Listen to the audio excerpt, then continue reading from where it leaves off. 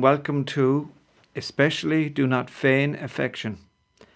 I'm Anthony Lanahan, and this is the first in a short series of casual conversations on matters of the spirit.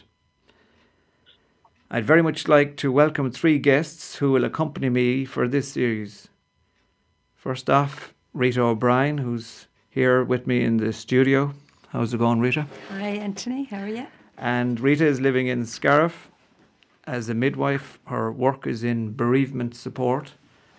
Her particular interest in spirituality has led to involvement on a community level via Godly Play, which is a church-based program for children, and also in Lectio Divina, which is a prayerful way of reading scripture.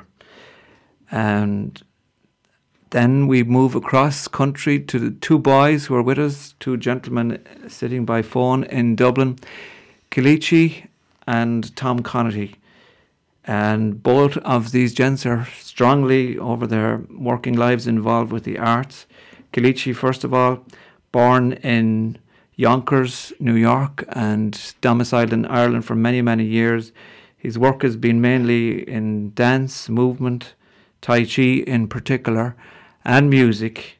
And in regard to this word spirituality, how tricky that can be, well, I have a question to zone in on Kelechi in a few minutes. But before that, Tom Connaty, poet, Calvin man, teacher.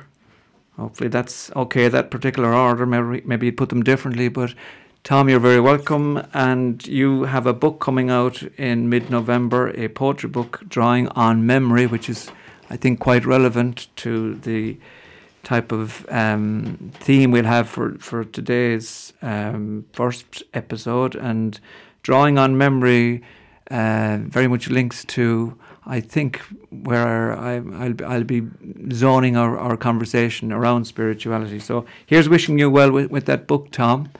And welcome to you both, Kelechi and Tom. Welcome on board. Thank you, Tony. Thank you. Okay, so we'll dive in. The theme for today is basically, what is holy anyway? Or what does the word spirituality even mean?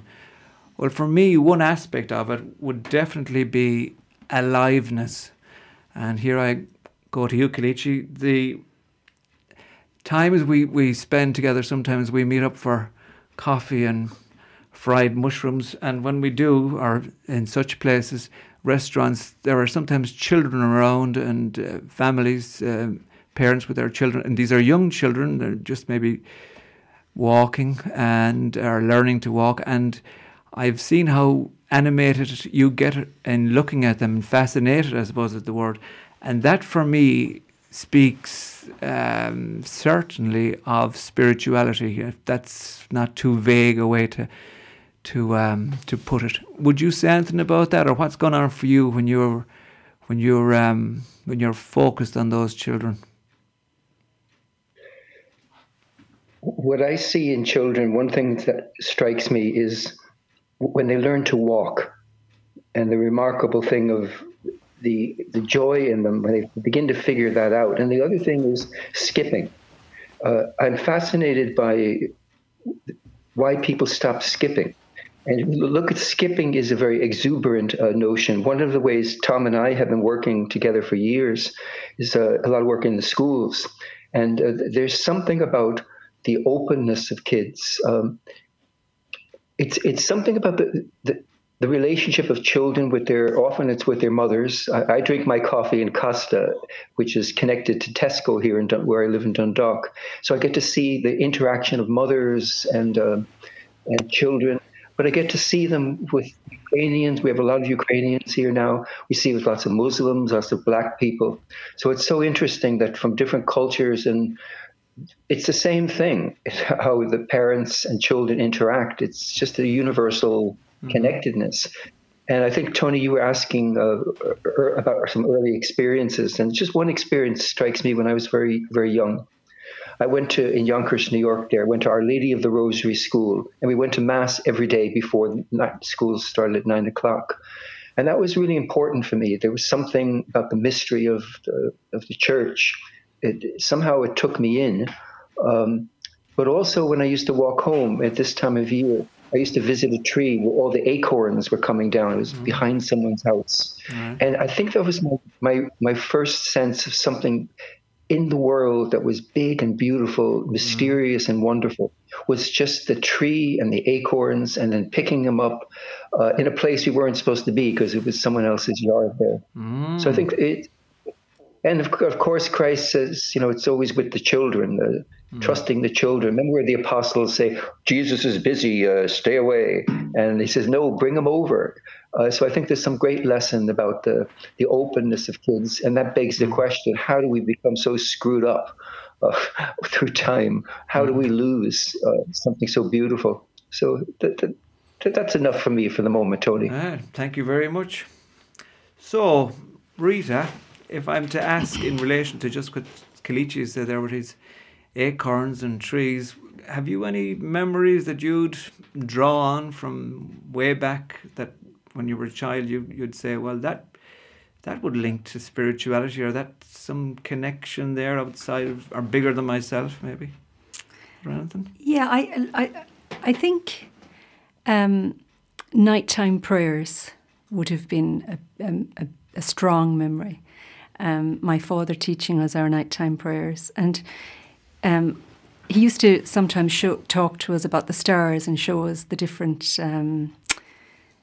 constellations and how they meet, and describe where the three sisters are and the plough and that, And I remember being very small and looking up at the stars and feeling something much, much greater, the wonder of it, I guess. Mm-hmm.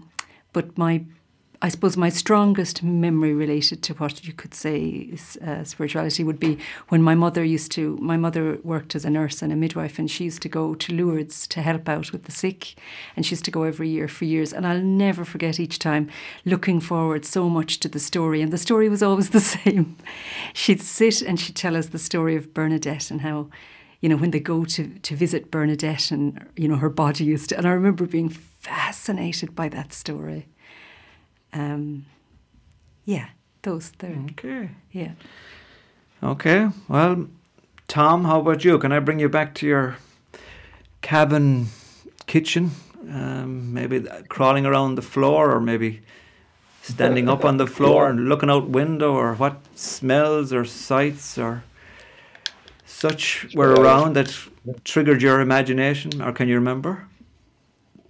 I have very happy memories of childhood. Where I lived, which is beside an agricultural college where my father worked on the land. All right. And across from it was cooperative stores and a mill, and there was builders. There were about 300 workers in the area in a small village, but it would be the absolute epitome of perfection now because it was all sustainable, but we didn't know it then.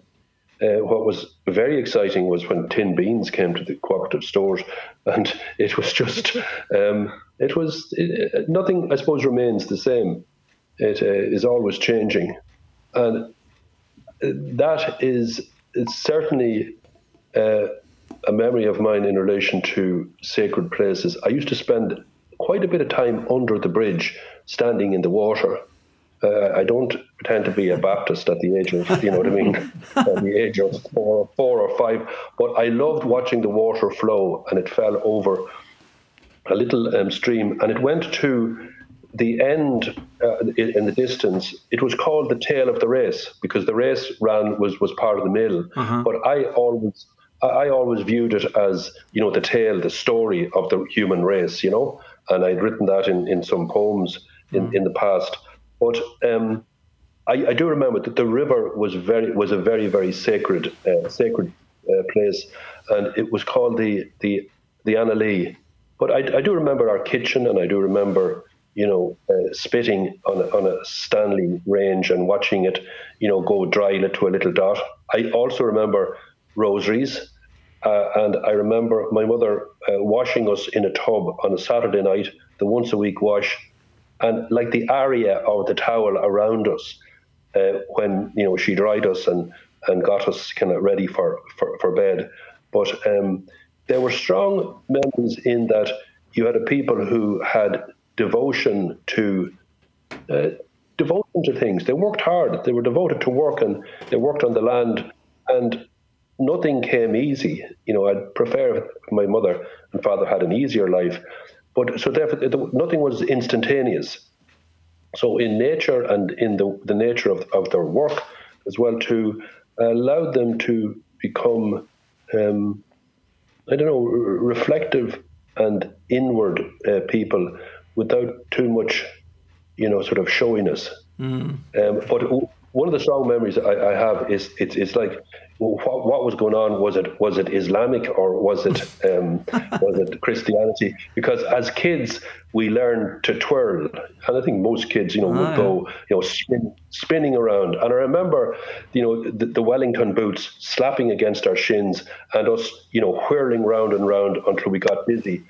And my mother was up on a top window once, and she said, the blood's going to your heads, will you stop? Right? Yeah. And think of it was like she was in the minaret tower, sort of talking down to us, and we were whirling dervishes, and we didn't know it. But what I loved about it was that it was, when you spin, everything becomes one. The trees, the door, the house, everything. And for me, and poetry, that's what I call the universe. When kids, and as Kelechi was saying, and Rita, those early memories of children, it's the freedom that they have to move unmediated. Excellent. Thank you very much, Tom. That reminds me, your image there of the swirling of the dervish movement. I was brought up in a village called Quinn, and I suppose just linking there strongly for me, where you mentioned the towel and the getting washed on the Saturday night, was it that whole area of the towel that I think if we were fortunate enough to be brought up in a house where there was love, like my grandfather was always in the house, and I loved my grandfather, and he was always very close. When I was up on I can see the particular sofa. Well, it was one of those sofa bed things that could be made into it was a big sturdy thing, brown, and standing up on that and having a plastic plate, and using that as a racing car and a driving wheel, and looking out the window and waiting. There was an old fellow over the road called John Loughlin, and he used to bring his horse and cart with milk to the creamery every morning, and there was very little traffic besides him. So listening to him, or anticipating him, his arrival on the road. We were back a little bit from the road. But all of those images and sounds, I mean, as all three of you, and thinking for myself as well, mentioned those things, they seem so ordinary sometimes. And maybe this is where, a lot of the holiness, I think, that we've been given, often the sense is that it has to be extraordinary. So I think just the ordinary things and ordinary situations, that's where I think the holy, for me anyway, and they're vulnerable situations, often those particular ones as well. I think, speaking of children, how more vulnerable can you get, and that sense of, I suppose, something that's flawed or flawed humanity, that's important to embrace that.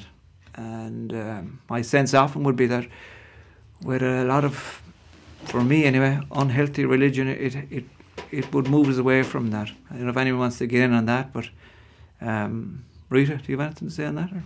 No, just like, when you say holy, and the idea of like what is holy, and just there when you said the word, then it kind of, I was thinking about it and reflecting on it and thinking, what does that word mean for me? And it's just listening to you there now, I've thought, yes, definitely now I'm very clear. It's, for me, if you say, what do you mean if somebody is holy? And I'm thinking of people that I think are holy. It's that feeling that you get when you're in somebody's presence, that they are truly, when you said ordinary, but they're truly present in that moment in a very genuine,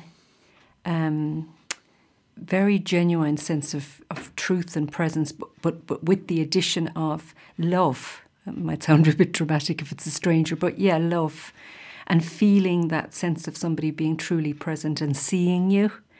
And when I think about, and really somebody's tuning into you, it can freak you out sometimes in a way, but yeah. So sorry, did I answer your question? No, I don't know if I did.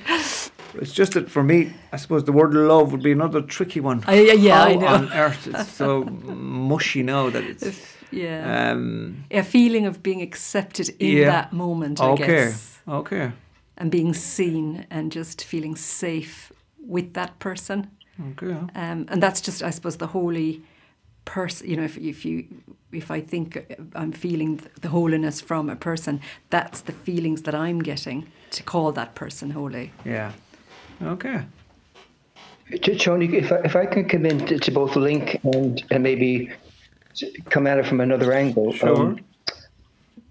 I was thinking of from everything that you started with, and all four of us making their comments about childhood, about what William Blake, the great poet, talked about cleansing the doors of perception.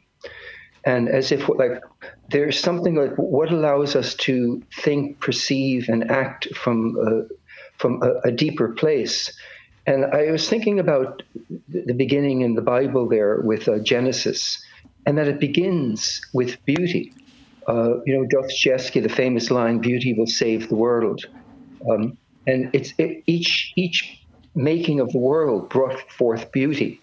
And I think that there's a connection between cleansing the doors of perception, is that ability to perceive every single thing as beautiful. But I also think, again, you bring up the word spirituality and love. They're such loose words these days. I don't relate to that word spirituality personally. I just put that aside. Okay. And even the idea of love, that the two hands of God it's mercy, but it's also rigor. So I think there was a priest up in Dundalk, Mount Oliver Institute here years ago, wrote a book called Disturbing the Peace.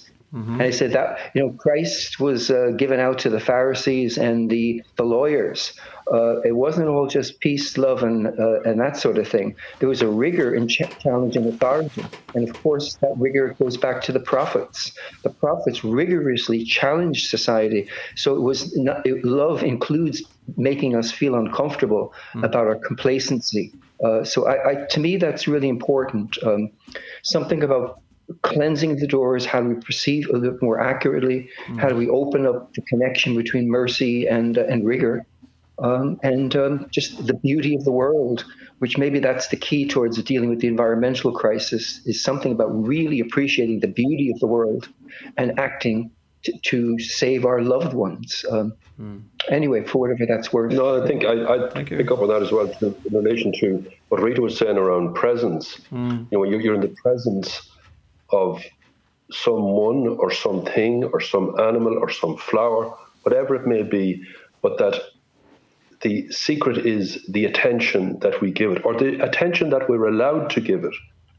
And sometimes we have to challenge in relation to, our attention is taken away from something, and challenging those who are doing that. And like everywhere, our attention has been taken away. And Mustafa Kalichi worked with children also too in relation to how do you walk and how do you move and how do you stand. And W.B. Yeats in the great line said, "The center cannot hold." If you consider that not everybody, but a lot of people, young men, I always feel that they're out in so many exponential ways with social media phones and all that. And I don't want to be a crank and say, no, the young generation, I don't. I love them. I teach them. I love them. But it is the sense that there is a distraction. And that presence that Rita was talking about is so important. When somebody is ill or somebody's dying, it's not, you're brought into it. You can only be present. Or you may walk away. But in the presence there at that time is the absolute exemplification of love, because in that moment you're acknowledging what has come before, where you are now, and that journey is ending in the physical state or it's going somewhere else. So that's a beautiful sense for me around the whole thing of love. And in relation to holy, the word whole is so important. So what is the whole story, right?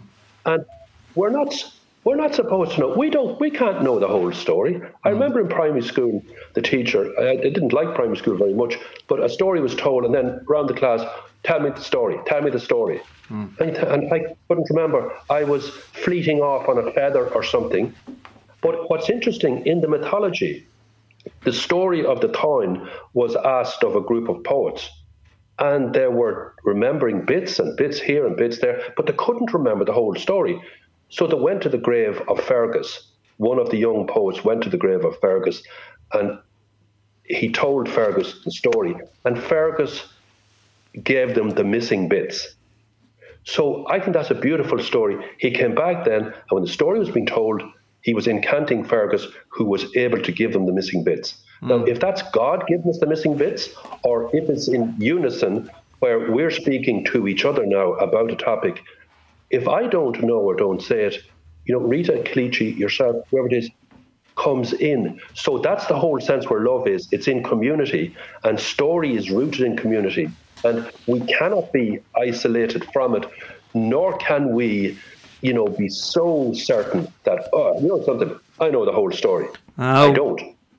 I never will. Now you're hitting into something for me there, certainly, Tom. The whole thing of certainty and certainties, and the whole story. That resonates with me big time, because I think nowadays especially we tend to zone in on people and their faults. We can blame for this, that, and the other, or I suppose the word respect would be a big thing for me, or at least I try to have it. That what does it mean to? Kelechi mentioned that he moves away from the words like spirituality and love, and I can link with that as well, because they're so wishy-washy words sometimes, or they have become that. But I think to really love something as it is, not from what it can do for me, or what I can get out of it, or what money I can make from somebody, or all of these, I suppose, ego-driven things that kind of would be nearly in my consciousness first of all when I see people. Can I make them like me? Are they going to be a threat to me? All of those kind of things I think get in the way of just seeing the person as a whole, or seeing a situation in wholeness. And whatever maybe word I put on God, I would very much see it like an entity that holds the whole, that doesn't split off parts of us that we'd want to split off ourselves, that kind of thing. So I think to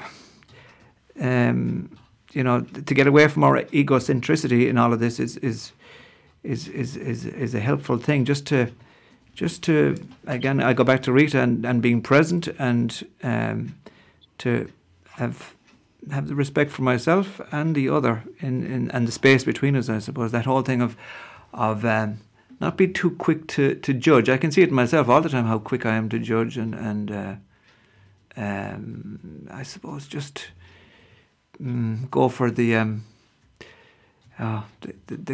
quick judgment on someone. I suppose internally, I mightn't do it outwardly, but it's a tricky one, I think. Anyway.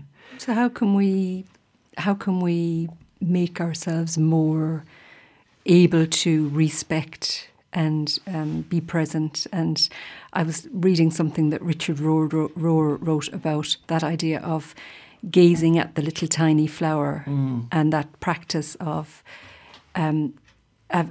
thanking that little tiny flower, but then, like, what would you have me know to that little flower? I mean, that to me is allowing yourself that ability to accept that I do not know, that, and allow yourself to be vulnerable. Respect comes into that, and being present to nature, and that is holiness for me.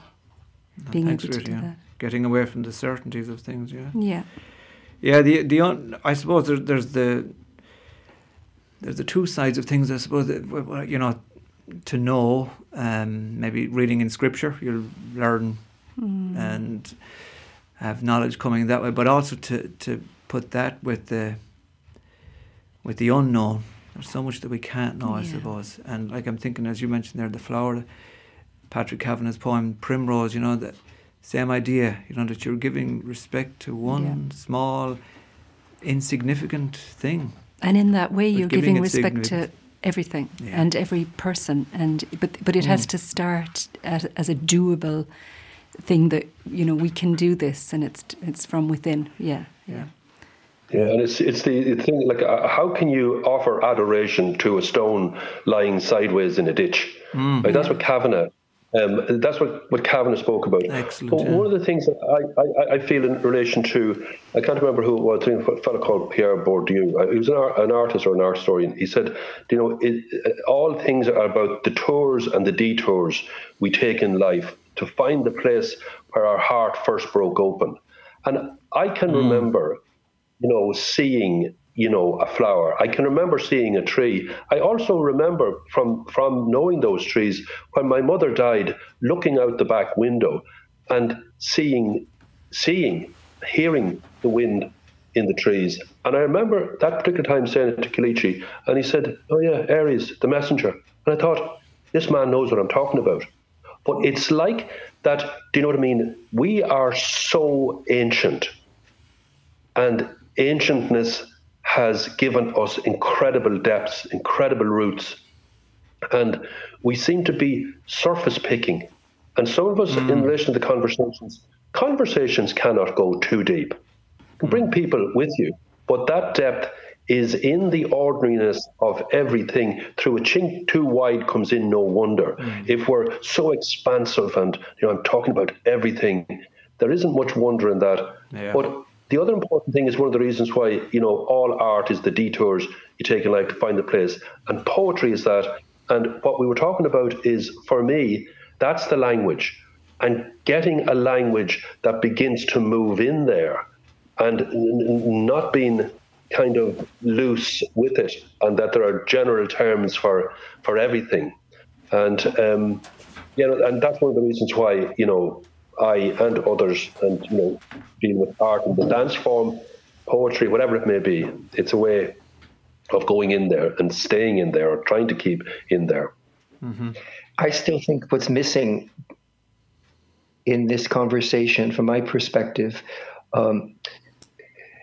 it's something again about something more astringent. What I think I mean by that is, we can talk about the beauty of stones and rocks and poetry and images and all that sort of things, and, you know, being present to things, and obviously that's very important. But I think it also, dare we use the word truth, especially if you're coming from a Christian tradition, there is something very specific about this word truth. And I won't go into it now. When we get to the section on God, I think it's very interesting to trace how the God of Israel, you know, moves away from multiplicity of gods representing rivers and war and love, sex, and it moves towards a singular sense that eventually connects into the Greeks with Plato and Aristotle. And that's how the Christian tradition arises. It was a search for a singular thing above everything. And I think that's a deeper question. That word truth is such a... Remember when Pilate says to Christ, what is truth? He didn't answer. He kept quiet. Correct. Not that I don't think he didn't know the truth, but he probably realized this Pilate's not going to get it. And sometimes it's not the right time to talk. Mm-hmm. But and anyway, there's just something about... There's so much around these days of mindfulness and this and pay attention. And sometimes I find it all a bit weak, to be quite honest. Okay. So how you see it, Rita? I wonder. Yeah, it's interesting that it kind of leads into our next one, when we're going to be talking about God, about, you know, dogmas and creeds, and, you know, do we need them? Yes, we need a framework, but do we really need them? And going back to the idea of, yes, but how can we know that we are right? And then how, that's not very holy if we think we're right. And yeah, so I have a little bit to say, but I think it kind of leads into the one of God. What is God? What do we know? You know. Yeah, I just think they're picking up on that in relation to, sort of the nature of the poems or whatever it is. I do think that it has to be about a creator, and who that creator is. Is it one? Is it a multiplicity of gods? I worked in an Educate Together school where there were 20 different religions. Uh-huh. There was an intersection of beauty and faith and belief in mystery, but there were many gods. Mm-hmm. And it is, for me, it is creativity and that sense of being in there, that something has been created, a power that is above and beyond ourselves. Like, for example, when I was writing a poem about swallows, how do they make the journey 5,000-6,000 miles? Like, what is in their head? They're only the weight of a pack of crisps. And they don't go to the gym. They don't bulk up. They're not doing distance training. But yet they come back, not even to the same area, not even to the same tree. But evidence has it, science has it, they can come back to the same twig. That's right. So what is it about that beauty of the earth? And it's the same in Job, when Job asked to speak to God. And God appeared in fire and said, "Hey, you can't talk to me. Does the daffodil, the blade of grass, they all want to talk to me." It's just, I think the whole idea for me is the longer I live is that I am part of a unified system that's not just the human one. And sorry, the other night, 2 nights ago, the dog died here, and he was in the car bringing him into the vet. And before he went in, I put my nose to his nose, and I said, "Will you tell me, Mother and Father, I was asking for them?" There you are. Yeah. Both are dead. And I didn't rehearse that. Yeah. But I thought, I don't know what's going on. But the dog knows as much as I do sometimes, and more. There you go. Yeah. Okay. Yeah, I totally relate to that idea of creativity and wonder. And of course, that will lead into, I suppose, the section on prayer, but the godly play that I'm involved with. I see that creativity and wonder. Yeah, I get that. The energy in that is, truly godly. Yeah. Okay, folks. That, I suppose, brings us towards the end of this first episode. So thanking you all very much for your contributions. Anthony. Thank you, everybody. Thank you, Tony. We'll see you in episode 2.